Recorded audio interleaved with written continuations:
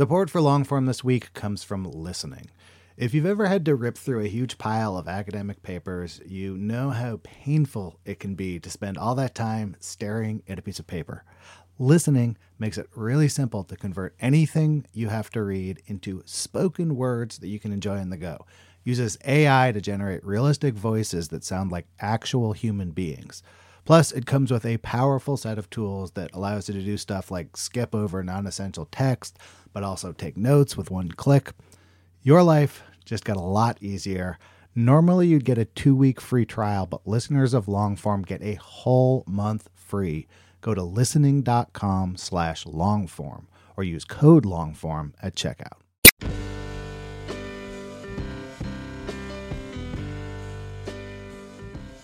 Hello, and welcome to the Longform Podcast. I am Evan Ratliff, one of your co-hosts. Max Linsky and Aaron Lammer are the other two. Hello, guys. Hello. Hey, you guys. How are you? Pretty good. Who is on the show this week? For today's show, I talked to Donovan X. Ramsey out in Los Angeles, where he's currently on staff at the Los Angeles Times. He covers Black life in the city. And prior to that, he's had a really sort of varied and accomplished career so far. He's done a lot of freelancing, including long-form pieces for the likes of GQ, Wall Street Journal magazine, Vice, The Atlantic. He also worked as an editor at Complex and then as an editor at The Marshall Project. He's written a book that's coming out next year about the history of the crack epidemic.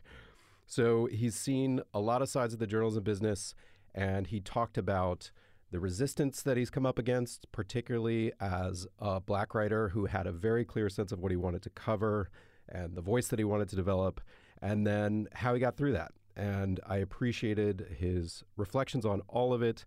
And he's also he's a fun guy to talk to about his work and how he approaches it.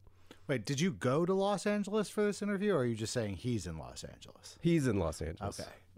I wish that I had gone to Los Angeles, but no, I stayed right here. Were that I could go to Los Angeles. I didn't know if we were allowed to fly ourselves to these interviews, and if so, I would like to take advantage of that clause. Aaron's about to start interviewing lots of Hawaiian journalists. We are brought to you, as always, by MailChimp. They make this show possible. Support them. It's supporting our show. Thanks, MailChimp. But before we move on, I think we have a couple of other things that we need to talk about. Yes, episode 2 of Exit Scam is out right now. Aaron's new podcast about the incredible story of a sort of crypto kingpin. He ran Canada's largest Bitcoin exchange. He died under very mysterious circumstances. Aaron has been investigating it for like 2 years. The show is amazing. Hold on, you guys. I want to read something quickly. I need to just pull it up. You guys remember Nick Qua? He's been on the podcast. He covers podcasting. Here's how he described Aaron's show last week. An utterly strange and fascinating tale told in an uncommonly entertaining way. Wow. That is a good review, man. If you have not listened to Exit Scam yet, go listen to it. Thanks, Nick. I'm going to second that review. Max, I understand that in addition to pitching my shows, you have a show of your own coming out. Yeah, it's out. It's out as of yesterday, which is totally terrifying. But I started a new show. It's going to run for a couple of months. It's called 70 over 70. And I am interviewing 70 totally remarkable people all over the age of 70 about lots of things, but mostly like their lives right now. I'm trying to understand that time in their lives. I've heard some parts of this show, and I found it to be very moving and very thought-provoking. And if you love a Max interview, which many fans of this show will, and I do myself, you're going to love 70 over 70. I will say that you guys have kind of made me feel like a schlub. You're those pandemic people who, through the whole pandemic, you were actually like each producing some amazing multi-part thing. Evan, where's your podcast, man? Where's your podcast? I'll get on it. Here's Evan and Donovan X. Ramsey.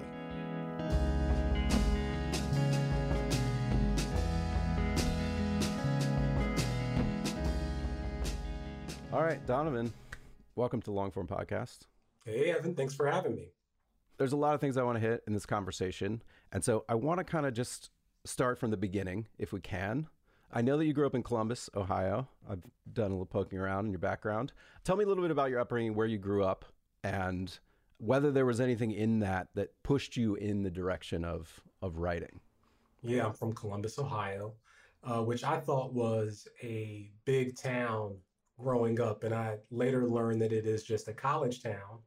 But, Columbus is a special space because Ohio State University is this great big university that draws in lots of different types of people and a lot of stuff happens on campus.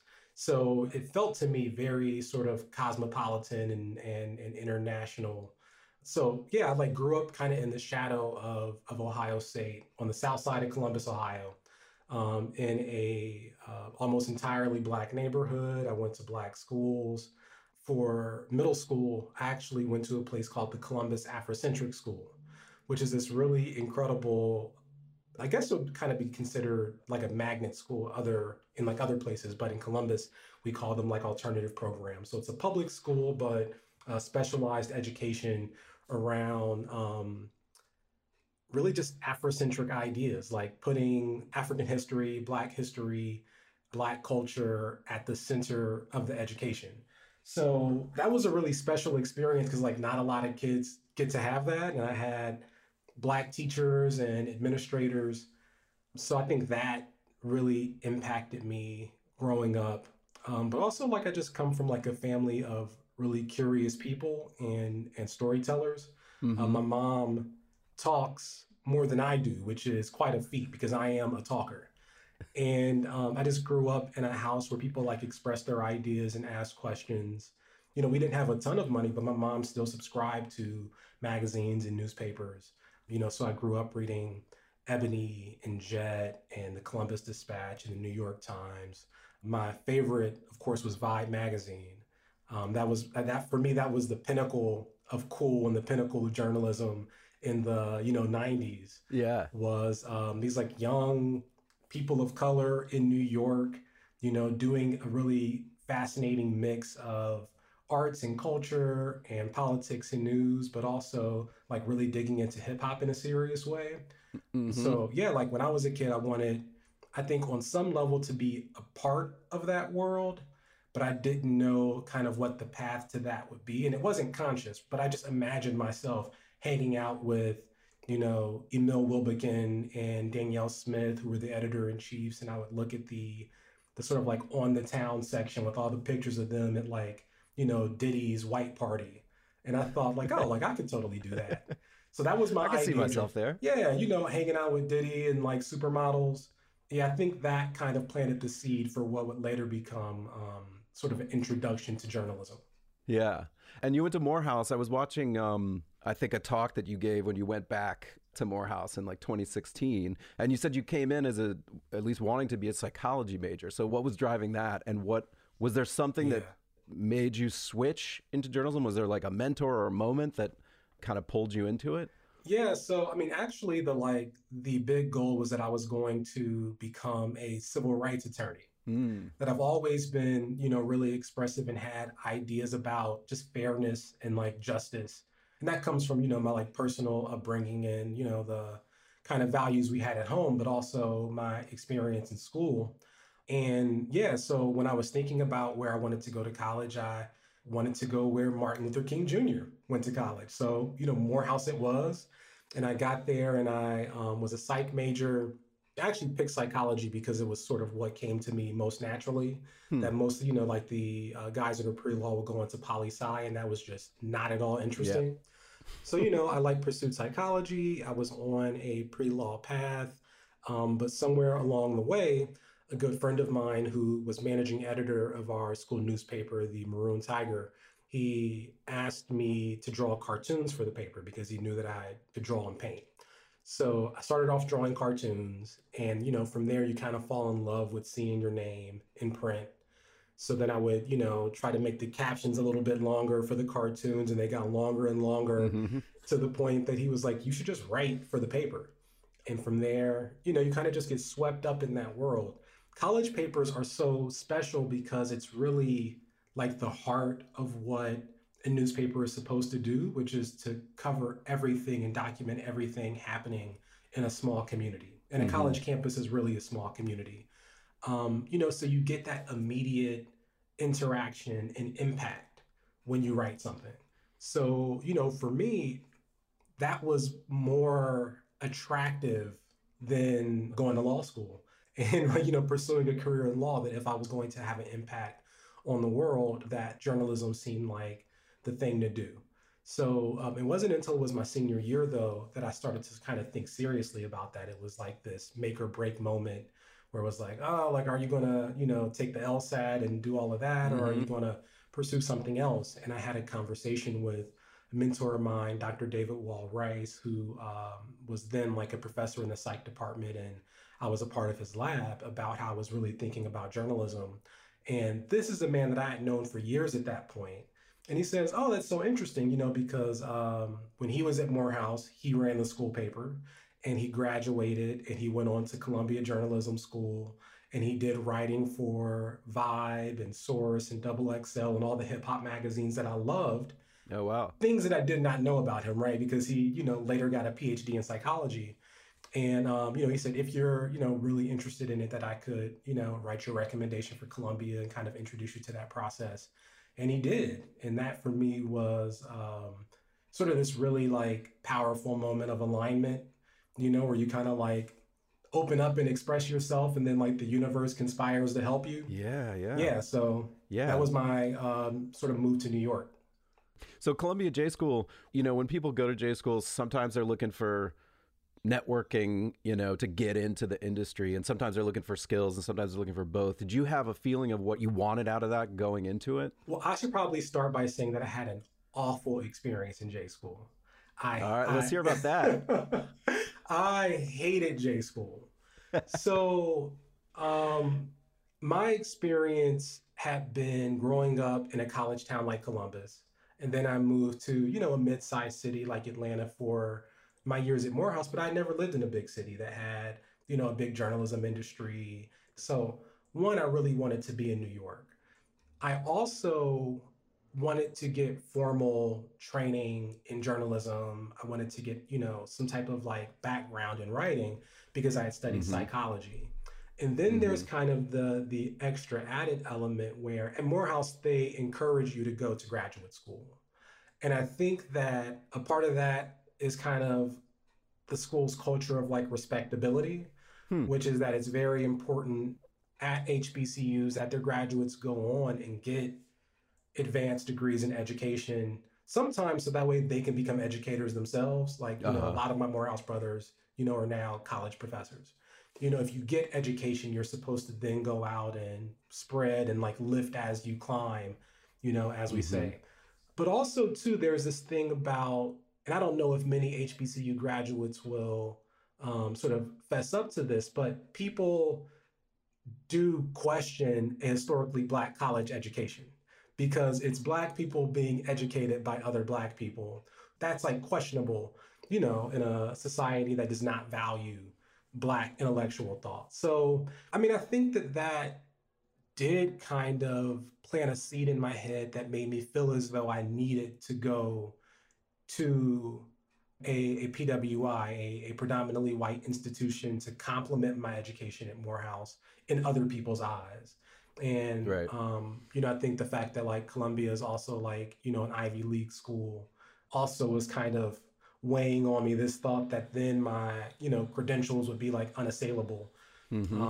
So that said, when I got to the J school, I didn't really know what I was expecting.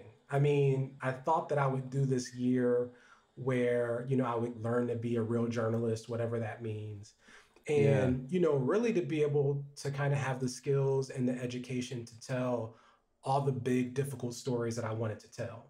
And I do think that I walked away with that, but I walked away with that in many ways despite the school and not because of the school. Like, I think I made a good decision to be in New York. You know what I mean? Because then I was around other journalists. Then I was around, the journalism industry. And I was able to seek out opportunities where I could learn the way that this industry actually works, and I could get good at storytelling. But you didn't feel like the school itself was set up to give you that? So maybe on paper that like I had like lots of really good classes. I had a fantastic magazine writing class. I had a really good art of the interview class that I really liked. And there are classes on the business of journalism and journalism ethics and like the law surrounding journalism, and all those things were incredibly useful.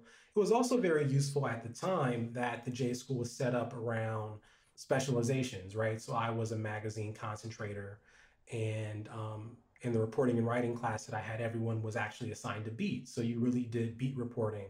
Mine was the South Bronx. So every day I was up in the South Bronx looking for stories to bring back to my reporting and writing class.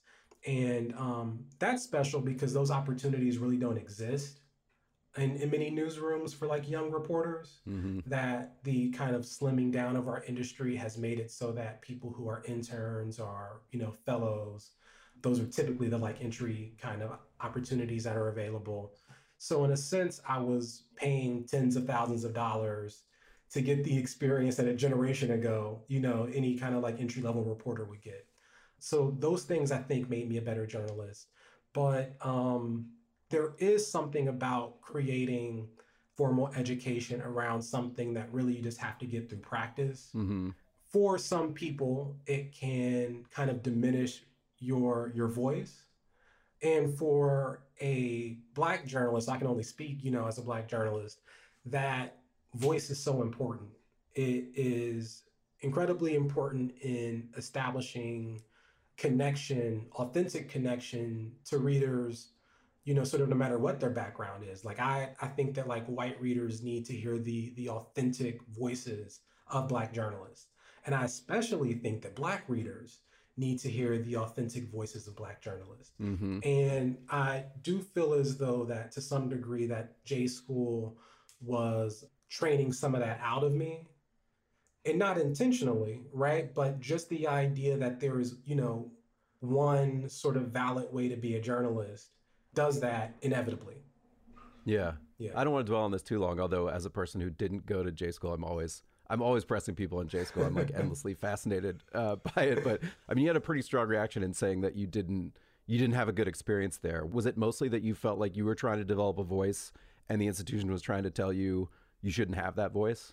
Well, it was that, and then also the fact that I had a terrible professor. His name's Sandy Padway. He's like this like really old New York Times guy who, kind of got off on like being like a hard ass. And, he did not like me for whatever reason. And I think that a lot of my uncertainty and my insecurities about entering a school like Columbia, about entering a J School program where many people have already been in the industry, he saw as like resistance.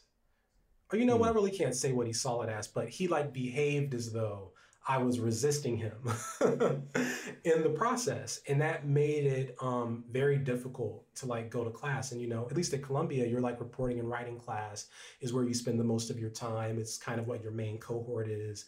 And whoever your professor is, right, that largely kind of impacts your experience. And he just did things that I thought were like really nasty. Like, once he didn't like the way that I had structured a story. So instead of making notes on the page, he printed the story out, he cut up the graphs, he rearranged them, then taped them back together, rolled them up, and presented them to me in class like a scroll. And I was the only one that got edits back like that. Why? To what end? To what end? The effect of it, right, was that I was like really embarrassed. And this is also, a program that's not incredibly diverse. So, almost all my classes, I was the only Black student, male or female. The program was already incredibly competitive. And, you want to like get along with people and to be seen as like a smart, capable person. And a lot of things that he did, I felt like really undermined that. And, I can't say if it was because I was a Black student. I do know that other Black students had many difficulties with him, kind of along the same lines. And it sucks because my experience at Morehouse had been so welcoming and so loving. And, it pushed me for sure, right? Like it was Dr. Rice, for example, the professor that mentored me that I talked about earlier. We became close because he failed me in my research methods and stats class, like research methods and stats 1. And I, tried to go to him afterwards and like negotiate a better grade. And I remember saying to him during office hours, I really feel as though I have a mastery of the material. And I mean, the way that he laughed, the way that he like full on head back, mouth open, laughed in my face and said, if you had a mastery of the material, you would have an A. Like you would like maybe a B. You wouldn't have a C. And then invited me, back to his class the next semester and ultimately to his lab. But that was a different type of toughness because it was also loving, and also I felt as though he like wanted me to succeed, to succeed in the program. Yeah. I didn't have that feeling at Columbia. I felt as though that there was kind of like an opposition to me, to the stories that I wanted to tell, to the way that I wanted to learn journalism, which I think is also really important when you're paying tens of thousands of dollars, is that there has to be some sort of like accounting for, what it is you actually want to get out of the program and how you want to be, treated and like communicated with. And the funny thing is that like I like never told him any of this. I had maybe one conversation with Pat Wade during his office hours where I said that I felt that he was too curt with me. Because I couldn't work up the nerve to say that, like, I think you're an asshole, right? Like, I think you're an asshole. I think that you're treating me differently because, I'm a Black student, that you don't know how to communicate with me. And instead of dealing with like whatever weird feelings you have about that, you're like projecting them onto me as like, I'm the problem, when like literally you're in charge here. So like ultimately it really affected my confidence in the early years of my career because I had no idea who I was as a journalist. It took away a lot of the stuff that I got in my experience at Morehouse. But luckily there were things that experience couldn't take away. And that was just how important I knew it was for there to be Black journalists like myself telling stories about Black America. Like those were things that were embedded in me, during my years at Morehouse. So, after my experience at Columbia, that's what I leaned on. That was, when I was actually working, it was like, well, maybe you're not the best journalist in the world, but you're so well positioned to tell these stories that you almost have a duty to.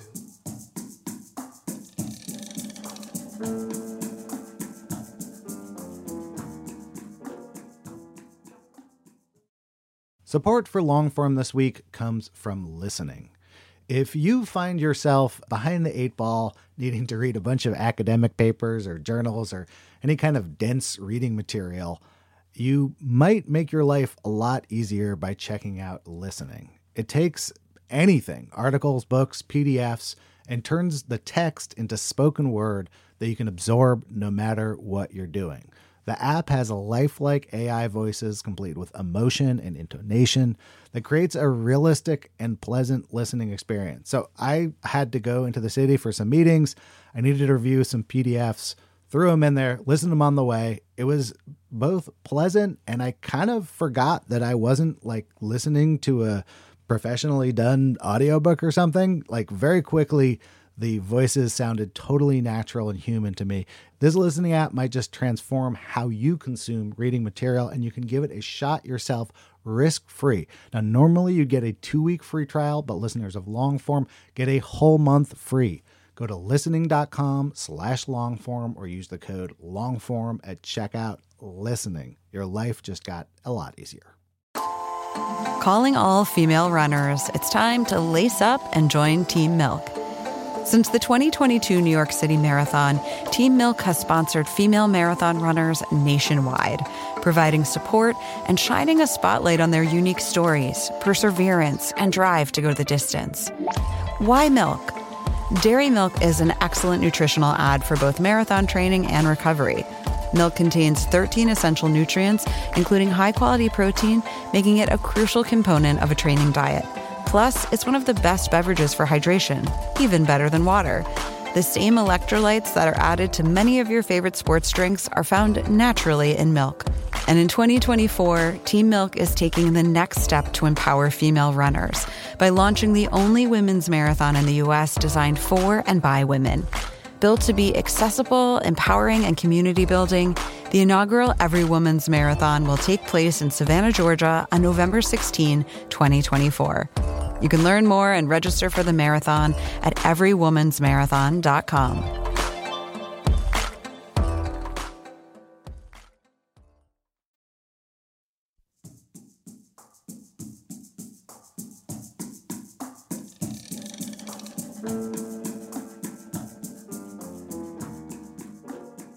So did you really enter into your career knowing in the back of your mind the kinds of stories that you were looking to tell and the direction you were looking to go? Yeah, absolutely. So, having grown up in a Black community, having gone to a historically Black college, there are all of these nuances of Black life that are so complicated and beautiful and like complex that you just never see examined or expressed in media. Maybe every now and then you get something that's like really well done, but for the most part, coverage of Black life is created for white readers and white viewers. So it tends to be flat, it tends to ask and answer certain questions.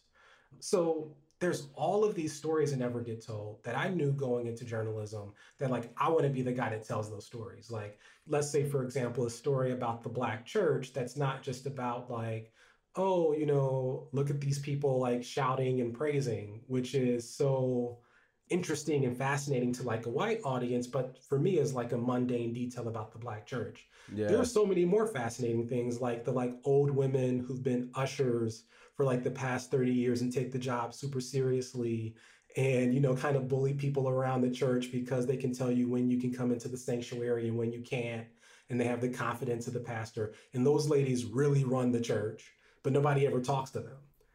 Or, there's always a, for example, what it means to be like a kid who like grows up in a Black church. And, maybe your parents are there for Bible study and they're for like choir rehearsal.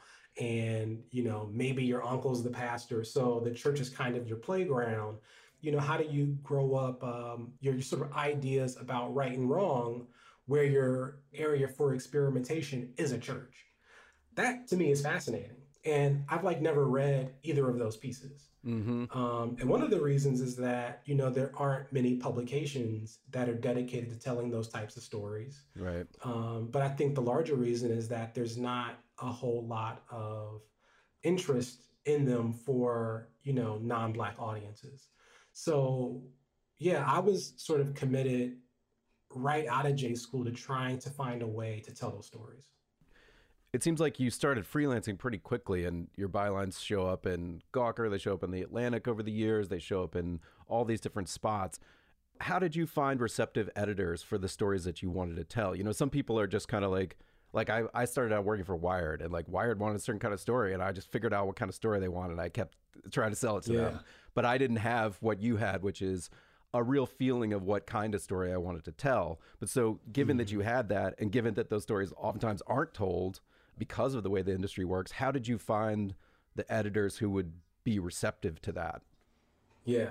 So I would say, this is my like moment to like shout out Black media because, that was where I was able to play stories and to really hone my voice and build back up my confidence, as a journalist. So students in J school, at least in Columbia's program, are discouraged from taking internships because the program is so short. It's only 10 months. So they don't want you kind of splitting that time with a job. But I wasn't confident that I would be able to get a job out of J school if I didn't have internships. So I interned at the Columbia Journalism Review during the first semester of that year. And then in the second semester, I interned at the Griot, which was MSNBC's Black interest site. Mm-hmm. It's now a standalone site. It's owned by Byron Allen. It's like Black billionaire. And so I got opportunities to write for the Griot. I got opportunities to write for Ebony Magazine. I wrote some stuff for Black Enterprise. Those are mostly through my like Morehouse network, Miles Marshall Lewis, who's a older Morehouse grad, took a chance on me and assigned me, do this thing about Janelle Monáe, or, write this, story about personal finance for like Black women. And I just did whatever he said. Mm-hmm. So I was lucky to kind of have that as a foundation, but it's really hard to pay your rent freelancing in New York. Yeah. I came up with this harebrained scheme that actually worked out, where I said, I could still get the benefit of learning from older journalists if I assisted journalists while also freelancing and doing my own work. And that would give me, enough money to pay my rent, to make sure that I, had groceries, and then I wasn't kind of dependent on every editor loving my stories in order to like place them.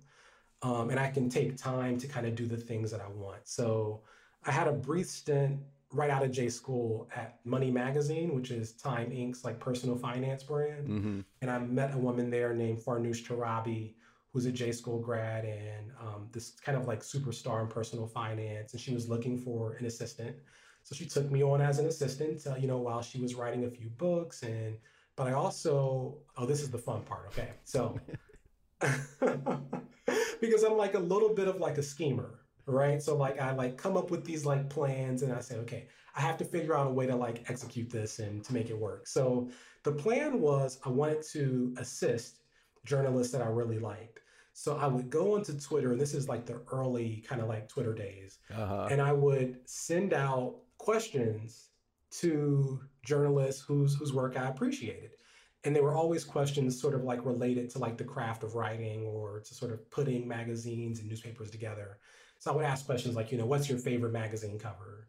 Or, what was the most difficult story that you ever, reported? And people would actually respond to me. And over, I would say maybe like 6 months of doing this, people kind of get a, like a sense of like familiarity with you. So I was kind of stalking down Danielle Smith, who was a former editor-in-chief of I Magazine. Mm-hmm. And I was just constantly sending her questions, and Danielle was always responding. And I was like, oh, this is somebody who I really have to meet. So one day I convinced her to come out and get coffee with me. And she did. And she, was writing a book at a time. It was a history of Black women in pop music. So at the meeting, I just pitched her a ton of ideas. I mean, she just looked at me like I was this like psycho, like insane person. And was like, okay, like trying to figure out how long she had to be at this lunch before she could leave. And then afterwards, I kind of emailed her the list of ideas. This is so creepy now that I think about it. Like, this is like the last thing you want to have happen when some like young journalist is reaching out to you. This is going to happen to you now, Oh, yeah, right. So it took her like a few months after that, but eventually she said, I actually looked back over these ideas that you sent me. And I think that, you might really be a good assistant. Like this could be helpful for me in my process. So now I had 2 assistant gigs, which meant that, I could even like pay back a little bit of my student loans. And I could also, I had the freedom to write the things that I was interested in. Mm-hmm. And that is so incredibly freeing, because otherwise you kind of get on this hamster wheel of doing whatever editors want you to do.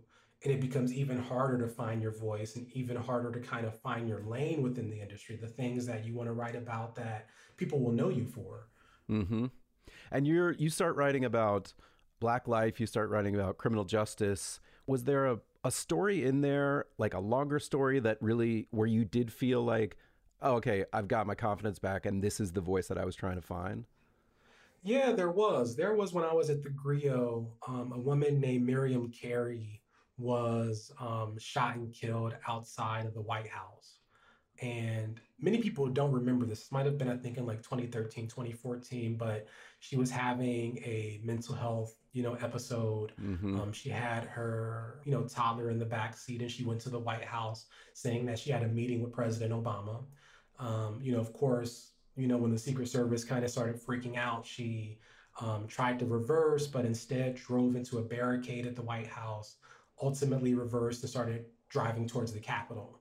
And I don't think it was Secret Service, it might have been actually Metro PD, unloaded into the car, killed her. Her daughter was luckily unharmed. But it just broke my heart.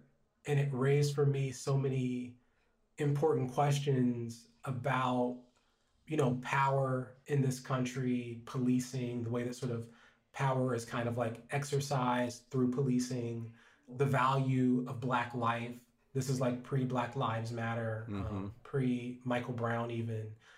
So I wrote a story about it where I, wanted to dig into how many people were actually killed by the police every year, and Black people specifically. And of course there wasn't an answer for that, right? Because like there is no count. Yeah. And then, it just stuck with me that I really wanted to sort of dig deeper into policing.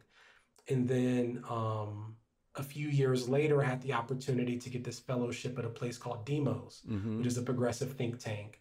And they, asked me to kind of carve out a few interest areas, that I wanted to kind of report on. And policing was my like main one. I had basically like a portfolio of ideas I had and questions that I wanted to answer throughout that fellowship year. And they at the time were like, policing is really hard to do. There isn't kind of like a ton of interest in it. Demos's work mostly had been around like, financial stuff and like economic issues. So they were like, maybe you can do student, loans and kind of on the side do policing. And then, when I was actually in the fellowship, Mike Brown was killed in Ferguson. And all those ideas that I had, came into play. Yeah. And I was able to really execute, almost all of them and, even more. At the time, how were you going about finding your outlets? You've got this backing from Demos, but how are you strategic about figuring out where you want these pieces to go? Yeah.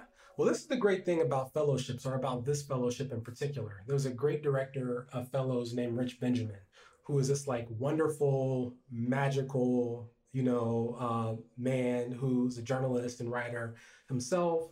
And he did something that no one ever sort of like asked of me, which is that he told me to write a list of places where I wanted to be published and to, write out the ideas that I thought that I could execute in a year and to prioritize the list of places that I wanted to be published, right? Like what would make you the happiest and like the most proud, and what do you think is the most impressive? And then he said, this is how you should pitch your stories, that you should take each of these ideas, work them into a pitch, and then send them to this list according to your priority, right? So for me, everything went to the New Yorker. Everything went to the New Yorker first. And I've still never published anything in the New Yorker, which is, one day. And what's really amazing about sort of the opportunity to be intentional in journalism, because so much of it can feel like a rat race and can feel like kind of just a scramble to either keep up with the news cycle or to, do the things that editors want you to do. But the fellowship was great because, I think he gave me like $50,000 and health insurance. Huge, oh boy, huge health insurance. I got cavities filled. I got glasses that I needed for years. It was such a saving grace in that sense. And, and I was also able to keep what I earned as a freelancer. So I also around that time struck up a relationship with Gawker through Jason Parham, who I think has been on the podcast, right? Yeah, just last year. Yeah. So, I think Jason is, and I'm going to take the opportunity to say it now, one of the best editors I've ever had. And he's honestly one of the smartest people in journalism. And he's just as good as an editor as he is as a writer, because he has this incredible way of recognizing a good idea, telling you what can make it better. Also just like dismissing things like flat out without any emotion, like telling you like, no, that actually kind of sucks. And like it not being personal. But then also, he has like this like fieriness to him where he can like really fight for the things that he knows are special about a story. And, I haven't had many Black editors. And it's, really like wonderful when there are these little like details either in the language or in a character that will resonate with Black readers. And he has a great way as an editor to, go, back and to fight copy over something or to fight, another editor over a detail that is super rare. So I think I text Jason once a quarter saying, I just really want you to start your own publication. So anybody listening, throw some money at Jason Parham to start his own publication. Well, I feel like you talking about always wanted to cover these issues, being very intentional about how you cover these issues, and also an industry that's not been very good at telling those stories, has not been open to telling those stories over the years. And now you have a job in which it is your job to tell those stories. I feel like in the one sense that could be extremely gratifying, Yeah. But I wonder if it comes with I don't know, a greater sadness that it's that difficult or still that challenging to kind of make that possible. I am really discouraged about the sort of conversations that are happening around diversity in newsrooms because they're just tired. I mean, and at this point, we all understand that there are a lot of talented people of color who can write. We also understand, especially sort of given recent events, that there's a need to put the perspectives of people of color and the stories of people of color at the forefront so we can better understand what's happening in this country. But the reality is that a bunch of old guys just don't want to give up their jobs. That there are finite resources in our industry, and the only way that we're going to get more diversity is if white dudes make less money or leave the profession. At least as long as white dudes are the ones who are in control of who gets hired, right? So I feel really of course, happy to have a job and have insurance and to be able to kind of do the work that I want to do. But I'm always frustrated that about those stories that don't get told. One thing that I think is kind of the anecdote to it is that we just need more people of color to start, our own publications. Because I think that we're kind of beyond the point of begging for jobs or for opportunities. I'm kind of tired of that.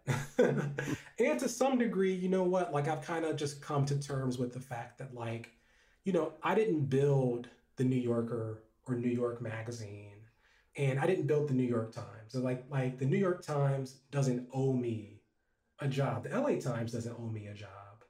And I think that we get caught in these diversity conversations because we often have so much respect for these institutions. And we think that this is the best place and this is the authority on journalism. So it's frustrating then to see a place that you think of that way not represent all these other perspectives. And, a part of me over the years has kind of just had to take down my estimation of certain places. I think that the New Yorker is the pinnacle of white journalism. That's a different conversation, right? And maybe I should build something that's the pinnacle of Black journalism instead of trying to push the New Yorker to be the best thing for everybody, right? Which it likely will never be, even though it's a great publication, right? Maybe I should just allow it to continue to be the best thing for, educated, higher income white people.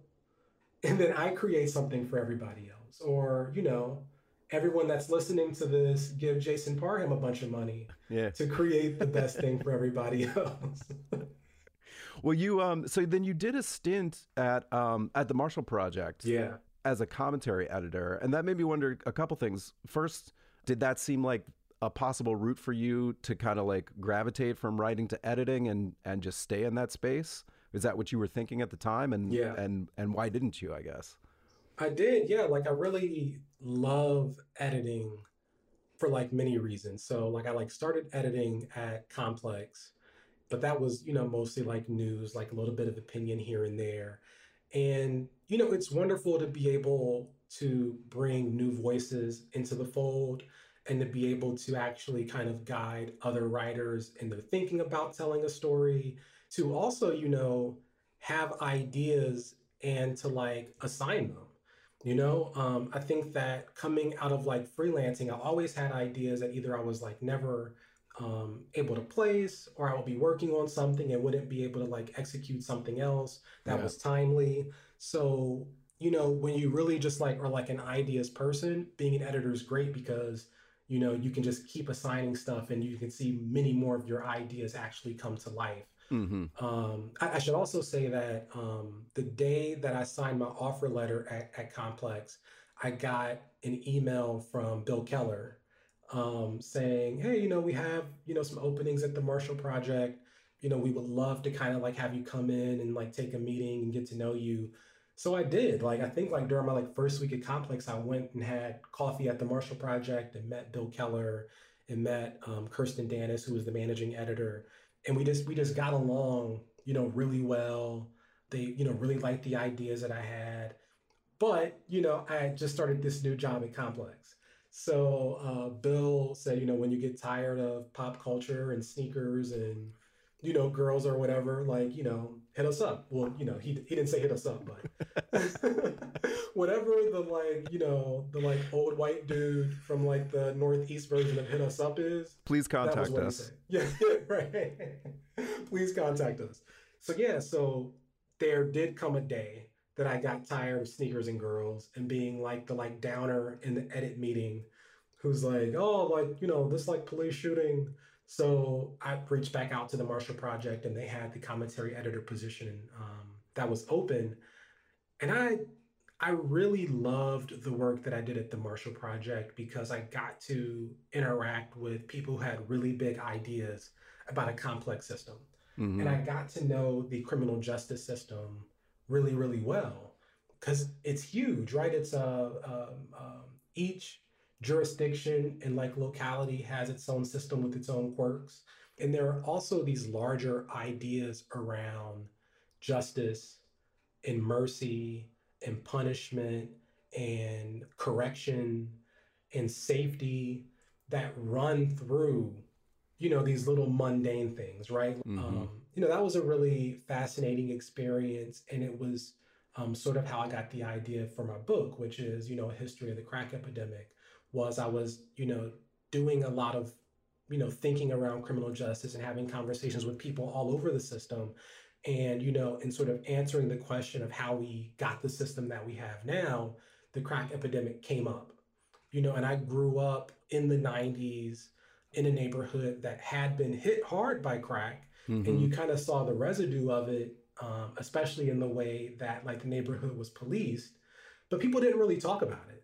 You know what I mean? That like you could feel the trauma around it. And, every now and then, something might kind of like slip out in someone's speech or in something that they said about, that person, having a father in jail or, somebody, being a kind of quote unquote crackhead or, that becoming a joke when we were kids, right? To call somebody a crackhead or to say, oh, these cookies must have crack in them.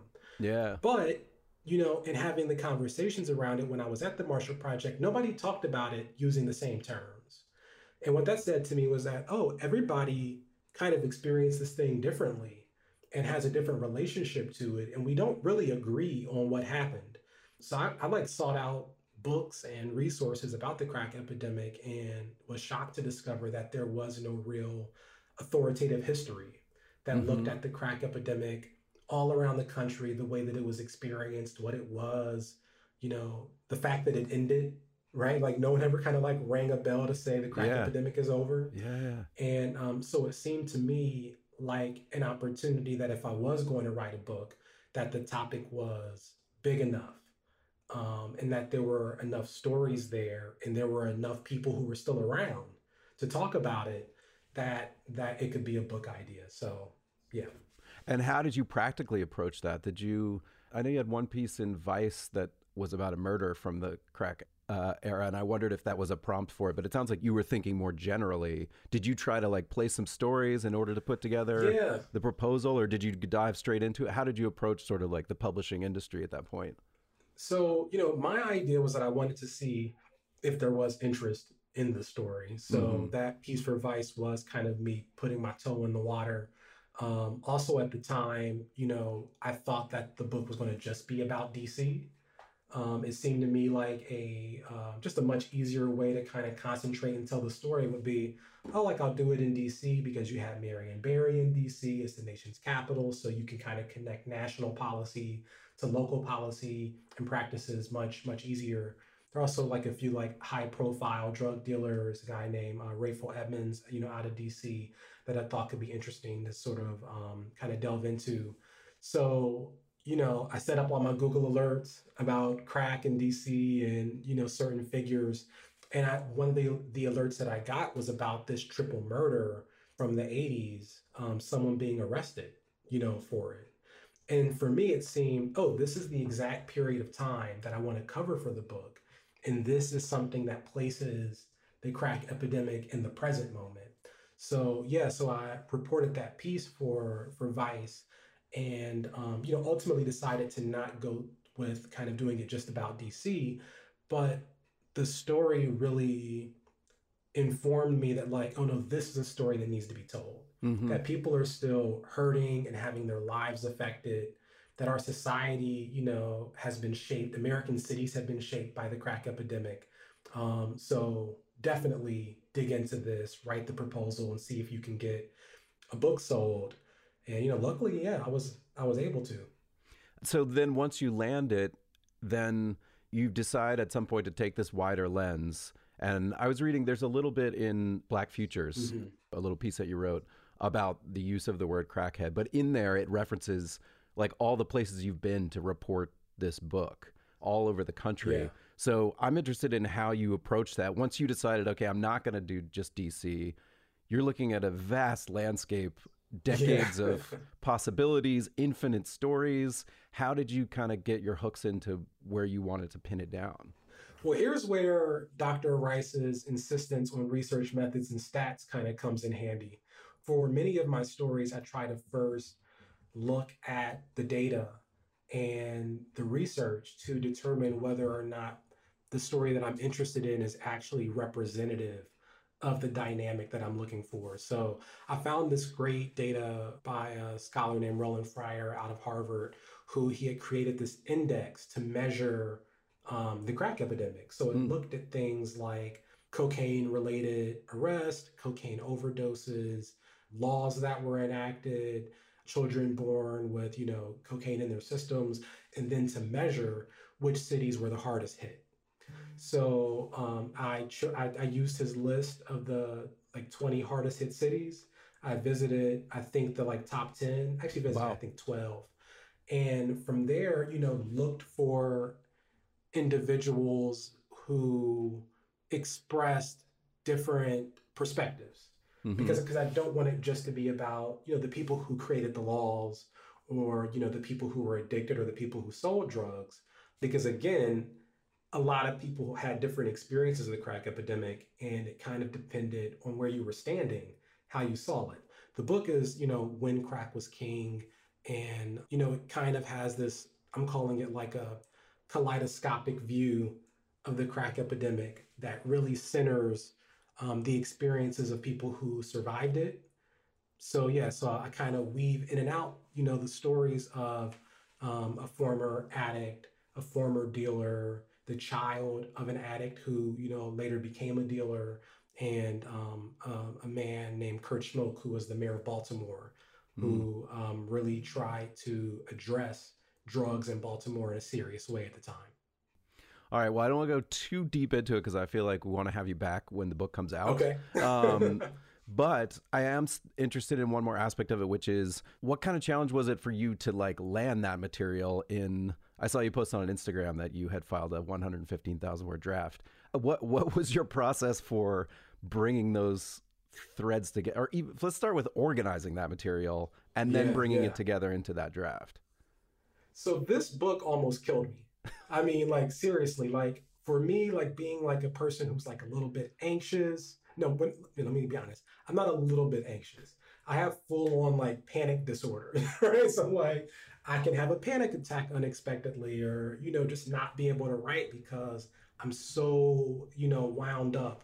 And so writing this book was the first time that I ever had writer's block. It's the first time that I ever got hives. Just I would sit down at my laptop and I would break out in hives. And I think it was because, I felt like the book was so important. And I still feel like it's so important that I feel like I have a duty to to do something significant, but to also make it good. And like, I, do not take that lightly, that I'm, telling a story of a period that was traumatic for a lot of people, and I want to handle it well. So what I did and what made it possible was I really just leaned into the folks that I was interviewing. That I, interviewed a ton of people. I settled on just a handful of them. And I just tried to work hard to create relationships with them and to really learn what their life was like over that period of time. And as once you have the material and you know how good the material it is, you just have to bring the book to life. You have to bring the story to life because it's there. So that was how I kind of got through the writing process. I organized it chronologically, right? That was the only way that I could kind of make sense of the larger meta history, and then also the lives of these individuals that don't really touch or kind of intersect. So, right now, all those words are kind of organized along a meta history that follows the growth and expansion of crack as a drug, that follows the reaction to it by sort of local and federal governments, that follows crack's decline. And then I plot sort of major events in the lives of these individuals along that timeline. So I think of it, as like the history is like a spinal column, and each of these stories kind of stretches out from different parts of the spinal column. We, drop off with some and we pick them back up later.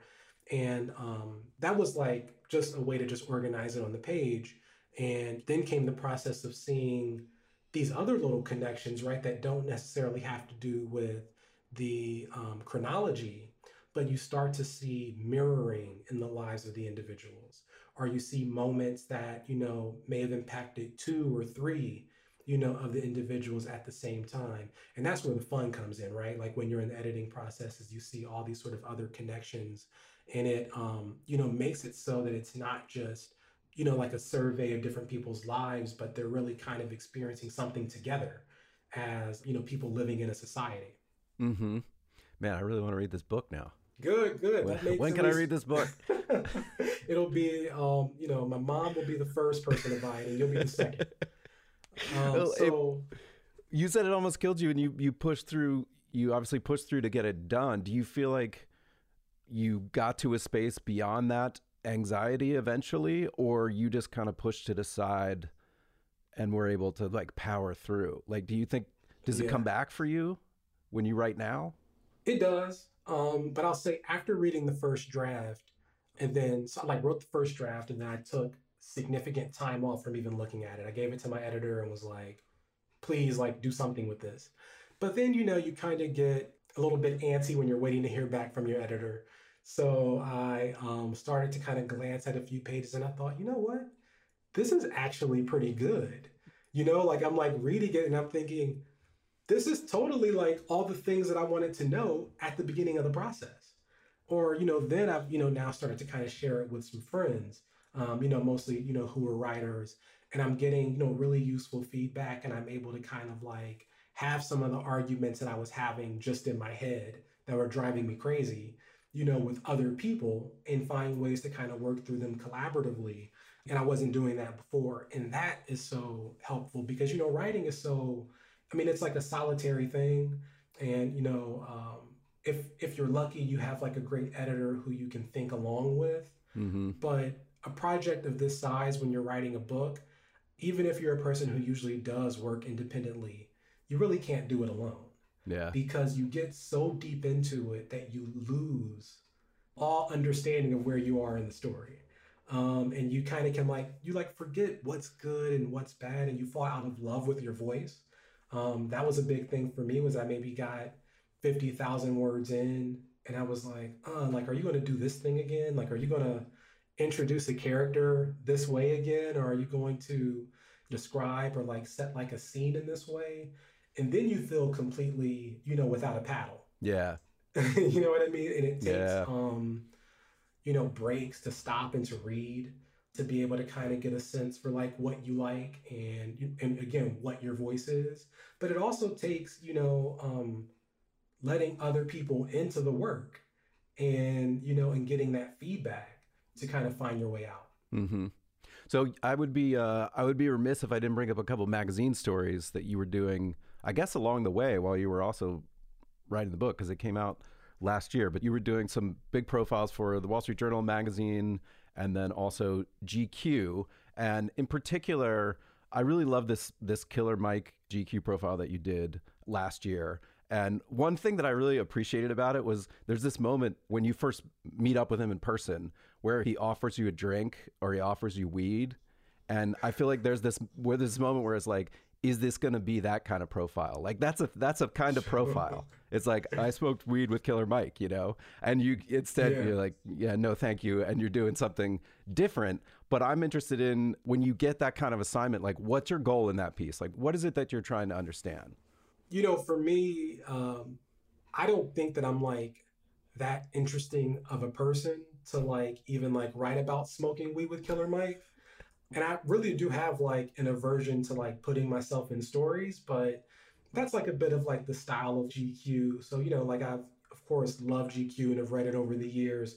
So I thought, let me give that a try. Let me try to put myself like a little bit more into the story and see what comes out of it. I think that a good profile should answer the question, who is this person? It should also answer the question, how did this person get to be this way? And it should give the reader some idea of why that person matters. And going into that Killer Mike piece, that job was so much easier because Mike is incredibly transparent. And he's also just like a great talker, right? So anything that like you can ask him about himself, he's thought about, he's willing to tell you, and he'll make it fun along the way. So, I kind of put myself as a character in the piece because, at the same time, Mike has all of these things that kind of conflict, about his personalities, things that, don't always kind of make sense when it comes to his ideologies and, some of the opinions that he had. So I knew that I needed to be in the piece trying to make sense of Mike, that or like otherwise it would just seem like there were these things that were that kind of didn't line up, that would look like lazy or like weird reporting if I just left it to the reader to be like, how is this guy, like talks about his dad being a cop and he thinks that like police work can be like a great pathway to the middle class for Black men, but also has songs where he's talking about killing every cop, right? That like I almost had to like struggle with that in the piece in order for the reader to feel comfortable sitting with Mike as he kind of expressed some of those ideas. And it was a pleasure, right? Because also like I love Atlanta. And I think that he's also towards the question of like how this person got to be this way. He's such an Atlanta character. Mm-hmm. Like if you spend any significant time in Atlanta, then like, yeah, there are a lot of guys Mike's age who, keep, a couple blunts in their Charger and who are like super conservative, about Black business and money and higher ed and can be like really respectable, but like at the same time are like, fuck democratic politics and fuck the police and, all of that stuff kind of happening at once. So I knew that I wanted to kind of present Mike and all of his complexity, but that meant spending time with him, pointing out sort of where, I thought he didn't make sense. Yeah. But then also kind of how explaining how all that's possible because he is a product of Atlanta, which is a city that doesn't really make sense. That, it's a southern city, but it's also very like progressive, at least now, right? And I grew up in Atlanta. Oh, did you really? Yeah. Where emphasis on the now. For the like north side suburbs, Yeah. So like that like Atlanta's weird. Like Atlanta is really queer. But there are also a ton of churches. Atlanta has, a number of Fortune 500 companies, but, also like a significant homeless population, that it can be incredibly racist, especially once you get outside of the perimeter. But it's a city where Black Americans do really well and, often do a lot of business with those white racists, outside of Atlanta. And it's like it produces like RuPaul and the B-52s, but also Outkast and Migos. Yeah. Like Yeah. so yeah, so the Killer Mike piece I hope kind of brings all that to life. Well, I wondered reading it just how you felt or what it meant to you, X number of years after being at Morehouse and saying to your mentor, I'm thinking about being a journalist. You're back in Atlanta doing a profile for GQ magazine. Like, how did that hit you when you were doing it? I was just too racked with anxiety about getting it right to even, think about it. Yeah. Yeah. But, thinking about it now, I would say that piece kind of represents the kind of storytelling that I've always wanted to do. And it's really affirming to see it be so well received, to see the like beautiful photos that they put together of Mike and the way that it was presented. Because what it says to me is that there is a pathway forward with this type of storytelling, that there is an audience for it, and that, the way that I want to practice journalism is also like valuable and dope. You know what I mean? Which, is kind of hard to remember when you're a working journalist and you're just trying to meet your deadline. Mm-hmm. But I was really proud of that piece. So that piece, and then you also had this big profile of Bubba Wallace that also came out last year. And so as a person who's just reading these pieces, enjoying them, I feel like then I develop an idea like, oh, I see. Now he's like a GQ guy. He's going to be writing GQ features over and over again. And that's amazing. I can't wait to read these pieces. And then you announce that you're going to the LA Times. LA Times announces that you're coming there in this new reporting job. So I want to know how this came about. Yeah. So, again, like I've always really insisted on writing stories about, the Black experience and like the lived experience of Black people. But there aren't many opportunities to do that at major publications. If you look around at most magazines and most websites, there's a Black guy, and it's usually a guy. Sometimes, there's a woman there, but I remember pitching ideas when I was a freelancer early on, and they would say, we would let you do that, but maybe insert Black guy wants to do it. So and would they tell you the name? They would say, oh, but yeah, they would say, maybe, they're like, they didn't present it as we can only have one Black person, but there is an idea, when there's a person covering Black life or issues of race at a publication, that's their domain and that nobody else should write about it. Mm-hmm. And whether it's because that person insists on that or because the outlet has sort of outsourced all thinking around race to one person of color, that's kind of the way that it is. So that's meant that, I've almost had to freelance for most of my career if I wanted to write exclusively about the experiences of Black people. GQ, Wall Street Journal, are both wonderful places because they have kind of a commitment to telling all types of stories. So my editor at GQ, was like, we'll like always find something for you to do. You know what I mean? That like, there's plenty of stuff here that you can, write about, but there aren't huge budgets to hire, someone else to write just about race. So when the opportunity at the LA Times opened up, it's so special because LA is, a major city with a significant Black population that has a huge footprint on culture, and the weather out here is beautiful.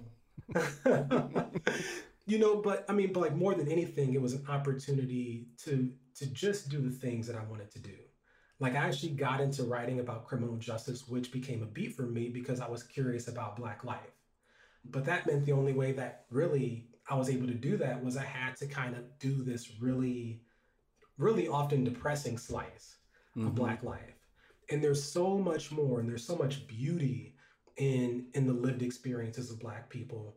And like I said, earlier, in thinking about the stories that I wanted to tell, that like there are so many stories that just never get told about Black life that, want to have a connection to being a Black person, but then being a Black person who's had the benefit of like a really good education, and I've been given like some shots here and there, it feels like a duty. That like, if I'm not going to tell these stories, then who? So, I kind of entered the conversation a little bit nervously with the LA Times, thinking about, like, do I want to be at a newspaper? Do I want to be writing, for like a Metro desk, the sort of like kind of churn that you have with that? But also, I do that, like, I want to be in a Black community writing even those small neighborhood stories. So after a few months of conversation, I mean, it might have been like 3 months that I had just a ton of meetings with people, from the executive editor, all the way down to reporters and like editorial assistants. And I, asked friends who had been at the Times, about the place. I decided that it was a place that, one, I could cover the beat that I wanted, but also that I could still do the type of writing that I want to do, which is, long form, narrative style writing, profile writing, is still a passion of mine. So I said yes, and it's been pretty good so far. And you have, I mean, I feel like there's a little bit of a parallel with your book in that, if your beat is Black life, it both allows you so much space to tell stories, but also creates this sort of infinite availability problem where you have to decide where you're going to turn your attention. So how do you decide which questions you want to answer even?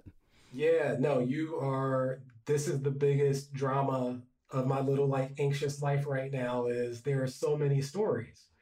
I mean, it's also, worth saying that, there are nearly 1 million Black people in LA, and, I'm the only guy on the beat.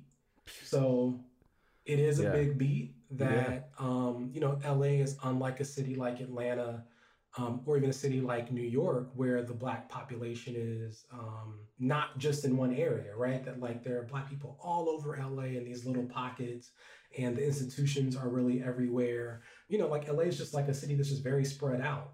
So I have a lot of ground to cover.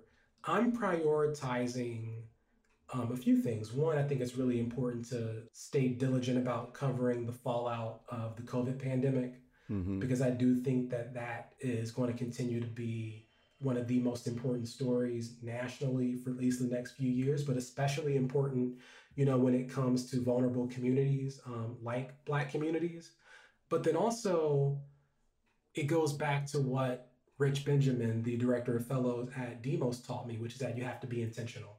You got to sit down and think about, what you think the issues are, and put together a portfolio of ideas that you think will at least allow you to answer the big questions that you have. And you'll get pulled here and there as like news happens. But as long as you, have in mind the sort of larger story that you want to tell, you'll always find your way back to sort of who you really are and what your voice is. So for me, LA is a city that's like developing very quickly, where the Black population is actually diminishing. So, I've noticed just in, the few months that I've been here, a lot of efforts to maintain a physical presence, in neighborhoods that are rapidly gentrifying, but also to hold on to a sense of identity and to a sense of community. Sort of reminding people that LA is a place where Black people have had significant contributions is really important to the community here. So if I would say how I'm kind of dealing with the issue of kind of being a generalist, it is keeping that in mind, that the larger story of what's happening in Los Angeles is about a shrinking Black community that's trying to hold on to identity and community. Thank you so much. I really appreciate it. It's been great. Really great talking to you. No, it's been wonderful. Thank you for talking to me. And I'm headed to the beach now. That's the plus of living in LA. Man. Yeah, all right. Fair enough. All right, see you later, man.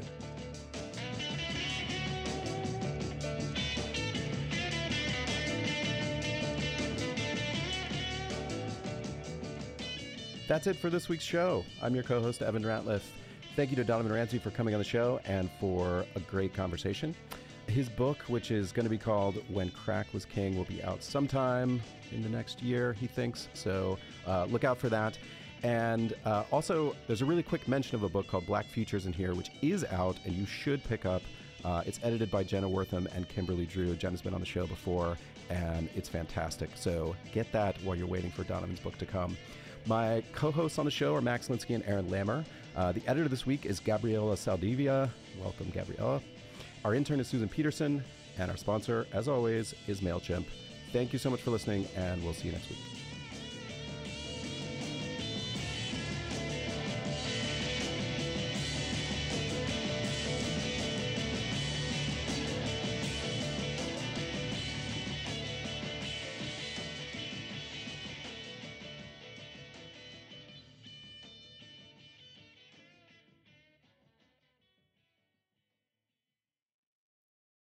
Support for Longform this week came from Listening. Listening makes it easy to convert written text to pleasant audio tracks that you can take in no matter what you're doing.